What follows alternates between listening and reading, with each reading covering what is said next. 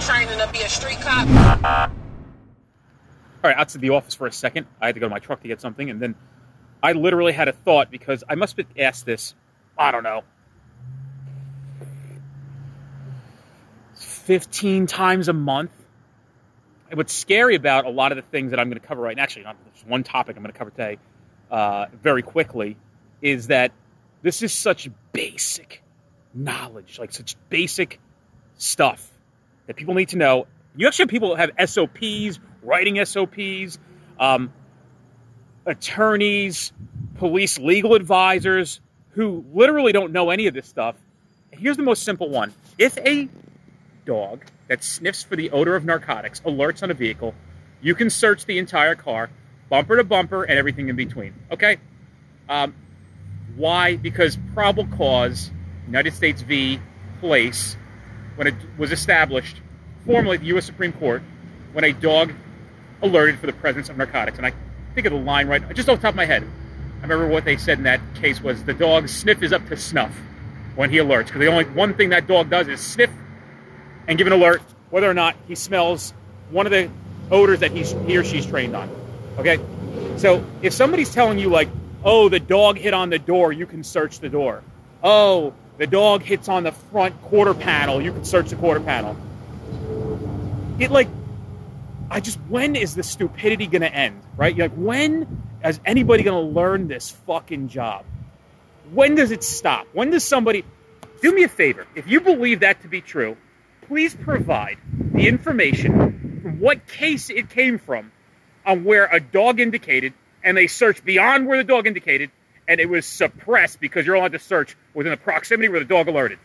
Because there's none. There's literally none. It's just some fallacy, made-up nonsense bullshit that gets recycled in law enforcement over and over and over again. People doing the same... Well, Jim said that, I went to an update search and seizure, and the guy there said that we could not search. Where does it say it legally? Thousands of cases. Thousands with dog alerts. The whole car is searched. All the stuff's open inside. US v. Ross, right? Wyoming v. Houghton. All the contents inside. Safes, lock boxes, lock center consoles, locked glove boxes. All searched with a dog alert. Nothing suppressed. I've never read one case where it had a dog indicated the presence of narcotics in any state, and the court said, no, when the dog hits on the right door, it means you get the right door. So you guys went to the trunk and that was no good. Nothing says that ever. Anywhere. Like, nothing says that anywhere ever. So when something sounds strange, or people ask me questions about certain things, cool. I know you've heard that, even told that, but where does it say it? Legally, this has never been found anywhere. So many myths and so many stupid fucking things in this profession. I mean, how do you not know the basic? And if you don't know it, that's fine, but, like, don't recycle it. Don't, like, not know it and then go and say it. Right? You know, it's kind of weird. People are, like, walking up on me while I'm out here ranting and raving in the parking lot here. So, guys, come on. You know, can we at least learn, I don't know, how to do this job 10%? If you're brand new, I get it. You need perspective. You don't know this. I'm giving you this perspective nonstop. I'm getting my truck here. I'm giving this perspective nonstop. You know what I mean? Like, nonstop. How do you not know that a dog alerting on the presence of narcotics? Like, how do you know in New Jersey we got the automobile exception restored in 2015? Like, we literally got you don't have to go for a warrant anymore. Oh, the dog. Well, when the dog comes, that delays it, and now you have to go get a warrant. It's no longer unforeseen. What the fuck are you talking about? What the fuck are people talking about? Why are just people making shit up?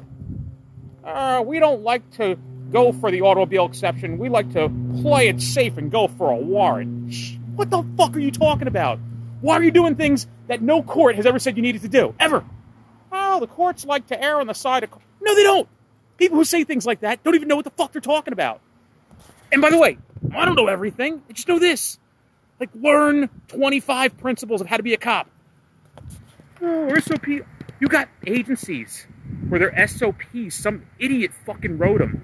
And it says if the dog hits on the quarter panel, you can search that area within arm's reach.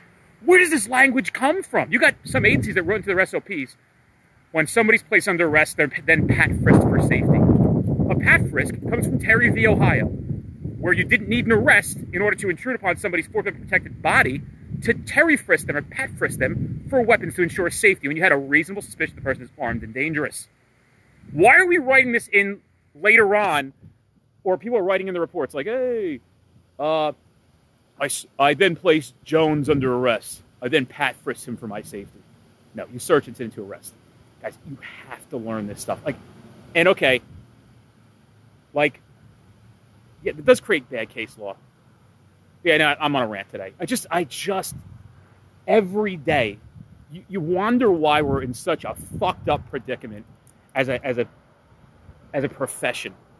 Like, you just wonder, and all these people constantly contributing to the fucking nonsense that we all have to continue come in and clean the fuck up because they don't know that when a dog hits the search, go, oh, I don't know. Hey, motherfucker, you took the goddamn fucking promotion, learned the goddamn job. What's wrong with these people? You took this job. You're here 7 years.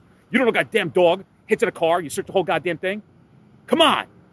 Like, you don't know what the language is about Terry frisk and search incident arrest 7, 9, 12, 14, 19 years on the job. You took this job. They don't pay you enough. Then go do something else. Go be a fucking manager at Home Depot. When are people gonna... I just don't get it. I don't get how nobody knows any of it. Like, the most simple, basic stuff. How do people not know? Like, if you think that I'm wrong, call other agencies around you and ask them what they're doing in the circumstances that you were dealt with or you got dealt to recently. Hey, what do you guys do when you have a canine alert in the car? Because what we do is because we feel like, you know, like we waited 12 minutes for the dog to get there, so like we lose that portion. It's no longer unforeseeable. And so, what are we talking? Like, where does this stuff come from? Who are the people that come up with this fucking stupid shit? Where does it? It's just crazy. Guys, learn some. We're giving you free stuff. You can go to this U.S. Supreme Court free webinar I did. It's on the website. There's an accompanying document that you can download, a PDF. Read through those cases and what it said. Read through the language, right? Yeah, I'm hot today. Thanks, dude. It is a good fit. I actually have a very good barber. Old partner of mine on the barbershop I used to own. Thanks, man. It is a good fit. It is a nice job. Appreciate it. I don't know. Maybe I shouldn't. Look, I get it. If you didn't know this and you're a year on and, right, I get it. You need perspective. That's what the classes are for. It's what we do. But come on, guys. I mean, 9 years on the job, 11, 15, 17, 19. You don't know anything about it. You know nothing what the law says. You'll spend 9 hours on the weekend striper fishing or hunting fucking deer. And you literally go into the field at your profession and perform it like a complete jackass. Have no fucking clue what you're doing. Like, no clue. And then I'm the asshole, right? Oh, yeah, you listen to that guy over there. It's the law. It's the law says, not me. Fucking law. Right? Read the goddamn fucking law. Jesus Christ. Dog hits in a car, search the whole fucking car.